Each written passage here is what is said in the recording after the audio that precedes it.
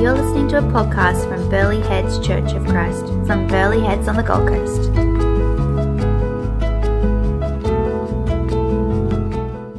The armour of God, let's get this, there he is up there, the soldier.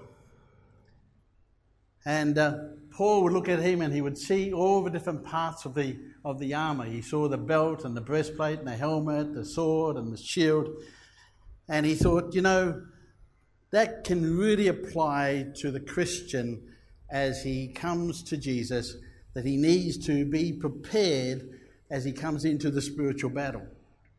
And we are in a spiritual battle. When we give our life to Jesus, the enemy doesn't like it. Satan doesn't like you.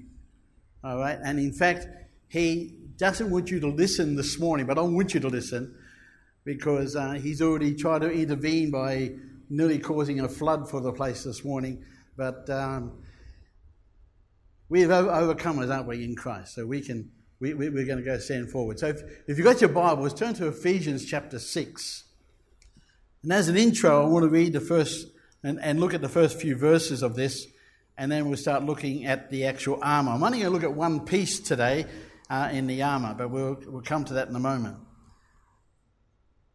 In verse 11, he says, "Put on the whole armour of God." No soldier, no Roman soldier especially, would go into battle with only part of the armour. He wouldn't go into battle without the helmet on, because that would be crazy. He wouldn't go into battle without the shield. He wouldn't go into battle without having his shoes on. And so as Paul looks at the soldier, he realises that the soldier has to have all the armour. And so he says to you and I, we need to put on the whole armour of God. Not just part of it, we need the whole armour, by faith, putting this on. Okay, and we're going to look at each piece and what it means and so on as we go through the weeks. And then he goes on to say in verse 11, "Stand therefore, put on the whole armour of God, that you might be able to stand against the tricks of the devil." Standing meaning firm, solid on a rock. In other words, we're not going to be moved by what the enemy is going to throw at us. And the enemy doesn't do the right thing. All right, he doesn't run by the rules. In fact, he does the exact opposite. And Paul says, put on the armour of God so that you can stand against the wiles or the tricks of Satan. He's a crafty guy. And he knows all about you and he knows all about me. He knows your strong points. He knows your weak points. And the weak points that you have in your life is the things that you're thinking about right now. And that's where he's going to hit you. All right? Someone said during the week that Satan is like a snake that has been decapitated, but its tail is still swinging around full of viper trying to do some damage. All right? But the head's gone. Or as Peter says, Satan is like a roaring lion seeking him whom he may devour. But I heard someone say, but he's got no teeth. So the enemy's defeated, but he's still going to come against us and he's still going to attack us.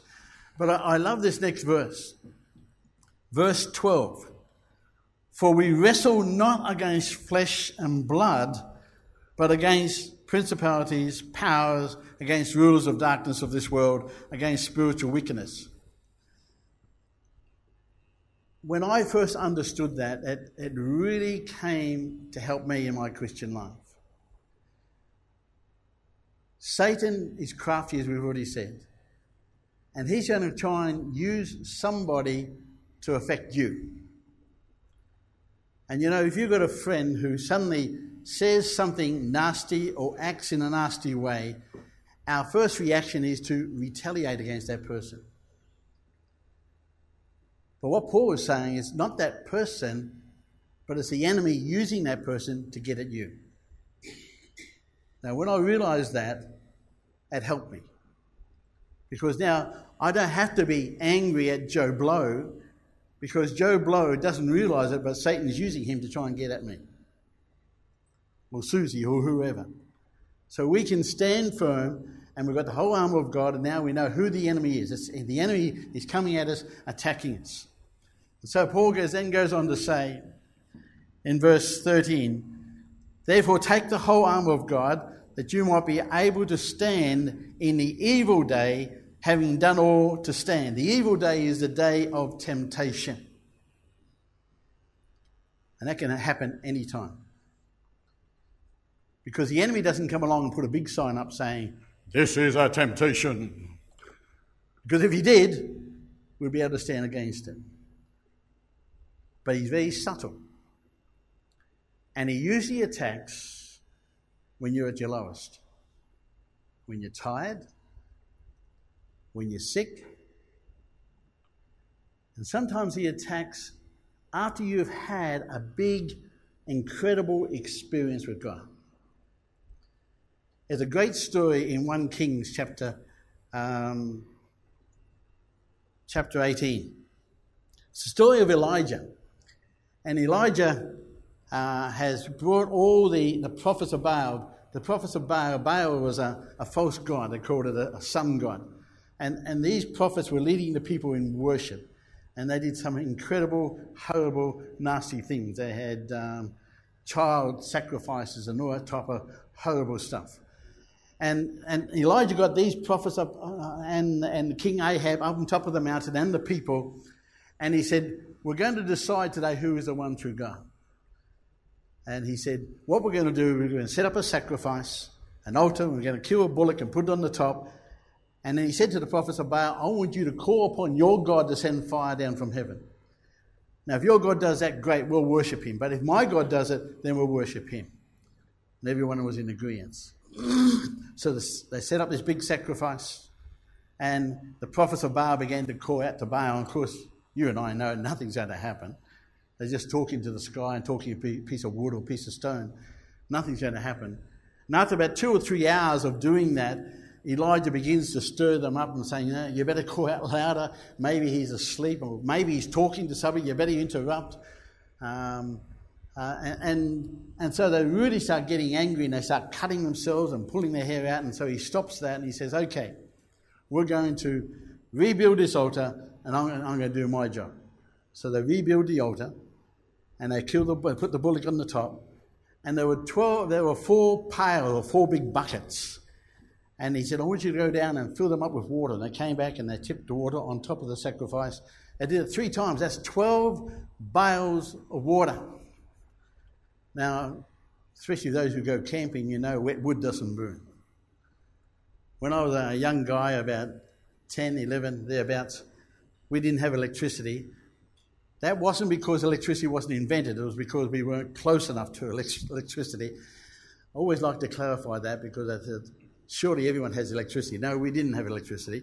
But we had a big wooden stove, and my job was to bring the wood in. And this one night I thought, no, I'll do it in the morning. And I woke up in the middle of the night and I could hear the rain pouring down. So first thing in the morning, before anyone got up, I raced out and brought in the wood and put it in beside the stove and didn't say anything until the person came along to try and light the stove. Wet wood doesn't burn. I had a sore behind for a little while after that one. Never did that again. And so here's this sacrifice. It's all wet, 12 pails of water, water's pouring in everywhere. And Elijah steps back and he says, "God, I know you hear me at all times. Send fire down from heaven." And boom, down came the fire. The very next day, within 24 hours, there's Elijah standing before the people. "Choose you this day whom you will serve." Within 24 hours, he's running like a scared rabbit and asking God to take his life. Why? He got a letter from the queen.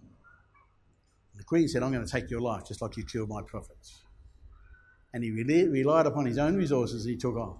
You see, the enemy attacked after that incredible Mount Carmel experience. And the enemy will come and attack when we have some beautiful experience with God. He'll come and attack us. So we've got to be prepared. And so Paul says, okay, he's going to come against you. And in verse 14, this is the beginning of the armour. He says, "Stand therefore, having your loins girt about with truth." All right, let's have a look at this next one. The belt of truth. I thought about this. Why does Paul say to put on the belt as the first part of the armour? Why not the breastplate? Why not the helmet? Why the belt? Well, the soldier in those days had a lot of undergarments. They wore like dress type of uniforms. And so the belt, he would tuck up all the stuff that he could underneath, and he would tighten the belt, and that would hold everything together. And he knew then that he was able to go into battle not worrying about anything. I mean, having a loose belt and part of that garment coming down would stop him from running or whatever. A tight belt is good. I discovered that. In 1998, I had the privilege of taking around 25 people from Brisbane over to Tonga for a 2-week crusade throughout the land. We went to school after school after school, the high school. We went in and told them about Jesus, and part of the group gave testimonies and so on and so forth. And in the evening we would do services. And one night one of the group was a Tongan lady, and she said, "Neil, why don't you wear what the guys wear? You know, the little dress that the Tongan guys wear?" And I said, "Okay, I'm happy to do that." And I said, "I don't know what they wear underneath theirs, but I'm going to wear a pair of shorts just in case anything happens." They said, "Nothing will happen. We'll make sure it's all okay." So I put this little dress on, and they did the belt up. And as you can see, I moved a fair bit. And as I was preaching, I felt the belt starting to come loose. So I stood still and finished off my message as fast as I could. And as I continued preaching and trying to finish off, I could feel the belt getting looser and looser. And there were people in the front seat, and I think they saw what was happening. There were great big grins coming across their faces. And so I quickly got into our song and got off the stage, and the ladies came and tightened the belt up again. A loose belt is no good. You've got to have it tight. And so Paul says, put on the belt, and he calls it the belt of truth. And as I thought about that, that's important. We've got to have truth as a foundation for our Christian lives. You know, we can't live in fallacy, can we? We've got to be honest with ourselves. I gave my life to Jesus way back in 1959, and I was only a young guy. And Billy Graham was the preacher, Dr. Billy Graham. He died about a month or so ago, 99 years of age, but he was an incredible preacher. He went around the world, he touched millions of people. And one of his pet sayings was he used to lift the Bible up and he used to say, "The Bible says." Always remembered that. But after Billy Graham left, suddenly all around the churches in Australia were little Billy Grahams. The Bible says, the Bible says. You see, they weren't themselves, they were trying to imitate somebody else. That's fallacy. That's not truth. And of course, we've got to speak truth to each other, don't we? That's the foundation. No wonder Paul said, put on the belt of truth, because the truth is what is going to set us free. Jesus said, the truth shall set you free. But you see, when we put on the belt, we really put on Jesus. Because Jesus said, I am the way, the truth, and the life. So we put on Jesus. And when we put on Jesus, we then become all that Jesus is. He begins to flow through us, so we live our lives. So when we go into battle, when we have temptations, when anything comes against us, we know in whom we have believed. You know that beautiful song, we sang it last Sunday actually. We know in whom we have believed, and I am persuaded that he is able to keep us unto that day. Jesus is the one. And this morning I want us to think about the things that we have in Jesus that keeps us. There's another picture of a belt. All right? It holds the sword and everything else. The truth is Jesus. But when we put Jesus on, the first thing that we know is that we have been forgiven. 1 John 1:9 says, if we confess our sins, God is faithful and just to forgive us our sins and to cleanse us from all unrighteousness. And as I said, the enemy doesn't play fair. And he'll try and bring doubt into your mind. But if we know because we've asked Jesus to forgive us and to cleanse us, we know that we are forgiven. That is a solid truth that we can hang on to as we go into temptations. We know because we know, because we know, because we know. And I can stand here all day saying that because that's the truth, isn't it? We are forgiven. It doesn't matter what doubts or anything else that Satan tries to bring against us. If we have confessed our sins, we are forgiven. It's gone. No matter where you've lived, no matter what you've done, the past is gone. You know, I was a prison chaplain for over 5 years. I shook hands with murderers and rapists and armed robbers and so on and so forth. But I knew the message that I could proclaim to them. I said to them, if you confess your sin to God, He will forgive you, and all that is gone. No matter what you've done, it's all forgiven. And you're now living for Jesus. That's a solid truth, isn't it? That we need to know. But there's more. We are justified. Justified. Set free completely and totally. Justification means just as if we have never, ever sinned. Like Adam and Eve were in the garden before they fell to the temptation. And they walked with God in the cool of the evening. I like that picture of walking with God in the cool of the evening. Now, Steve's been on holidays and he's probably walked along the beach in the cool of the evening, letting the water come in and the breeze blow over him. We have been justified. All because of what Jesus has done for us. And Jesus wants us to know that. He says, put on the belt of truth, because this is what you are in me. When you come into battle, you've got the victory. But there's more. Hold on, there's more. What's the next one? We are sanctified. Let me read a passage to you from 1 Peter chapter 2 and verse 9.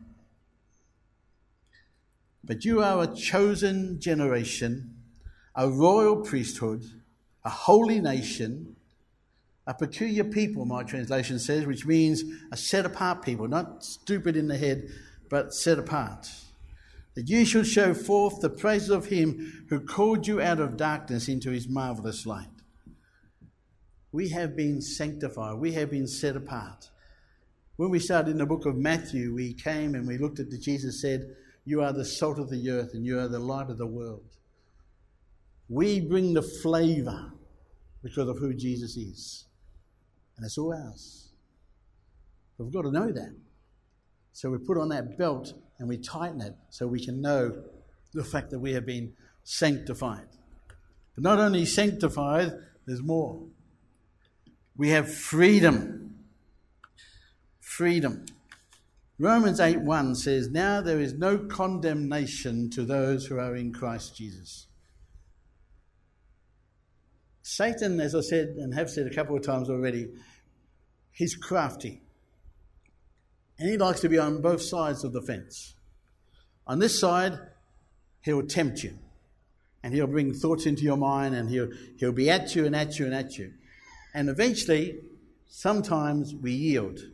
And when we yield, he gets on the other side and he says, look what you did. And he starts blaming us. Tries to be on both sides of the fence. But we have no condemnation. So when Satan comes and says, you fell, look what you did, look what you said. If we've confessed it, we can say, well, Satan, you can get lost because I am forgiven and I have freedom because Jesus set me free. And that's so important for us to know that. And I like the next one. We have been adopted into His family. I know a lot about adoptions. I have 3 children who are adopted, 2 of which were tiny little bundles, about a week and a half, 2 weeks old. And they came and they were given to us by the nurse, and here they were. These precious lives suddenly became our children. Wow. Suddenly when I got my first adopted child, I became a father. And the responsibility of being a father to nurture and to train. And then 3 years later, we got our second little one. And about 5 years after that, we got a 3-year-old and adopted him. Adoption. Moving from one type of life into the next.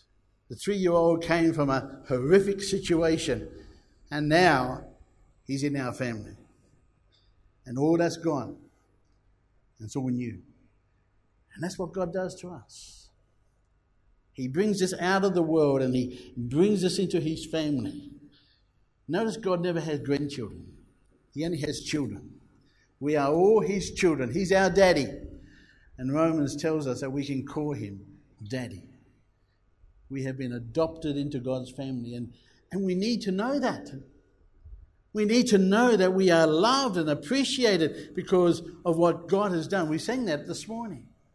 He did it all for us.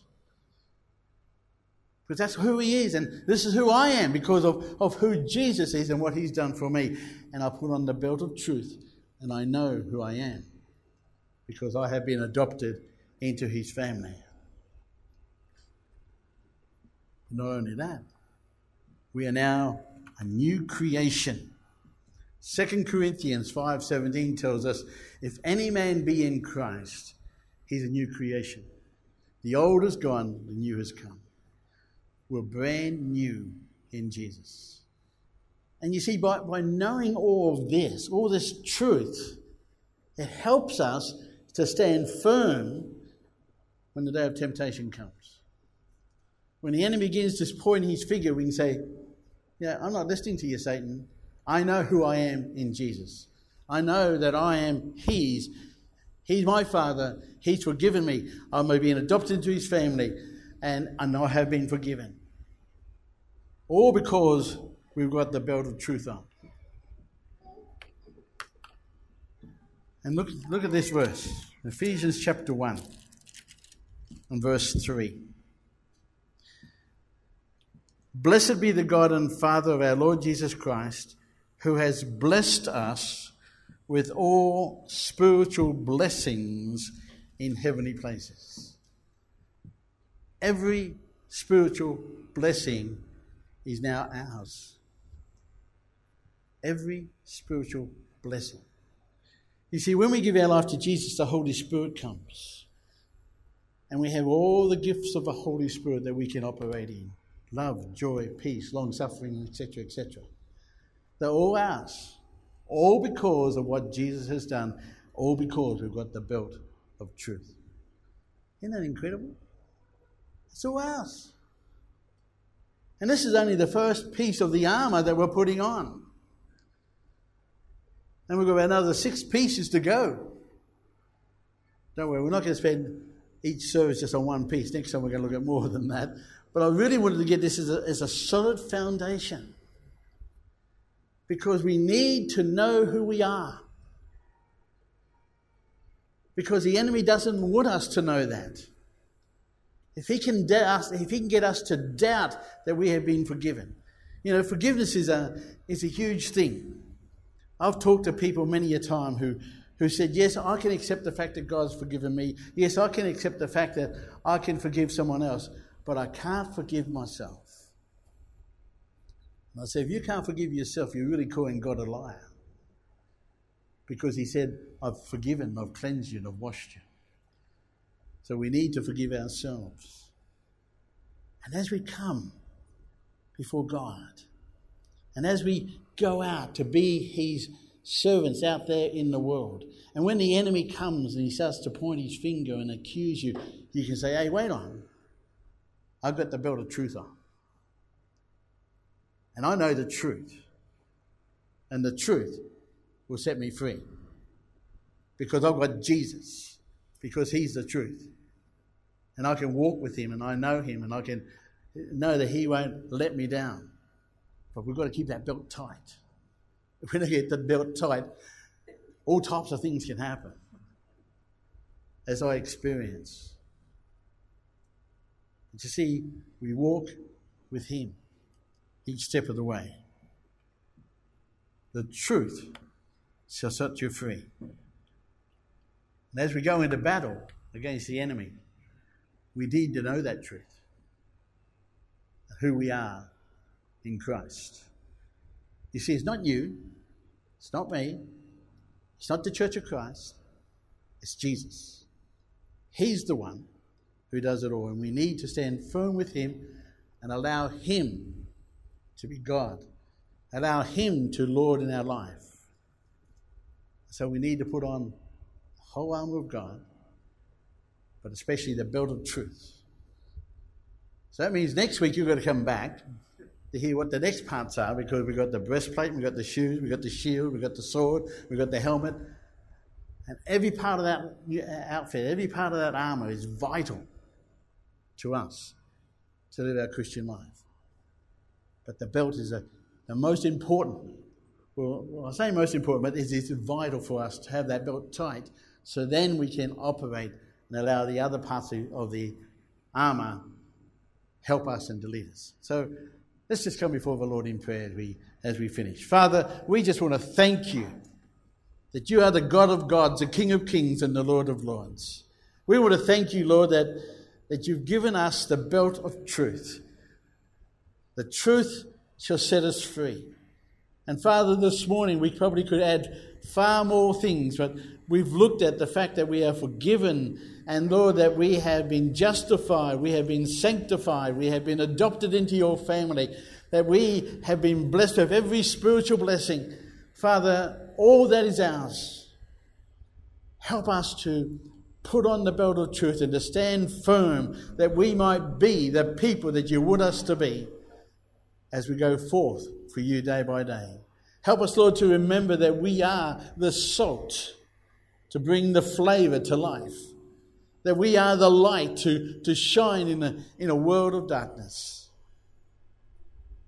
Thank you, Father, for this armour that you've given to us. In Jesus' precious name. Amen. And we'll get Amen. And we'll get Amen.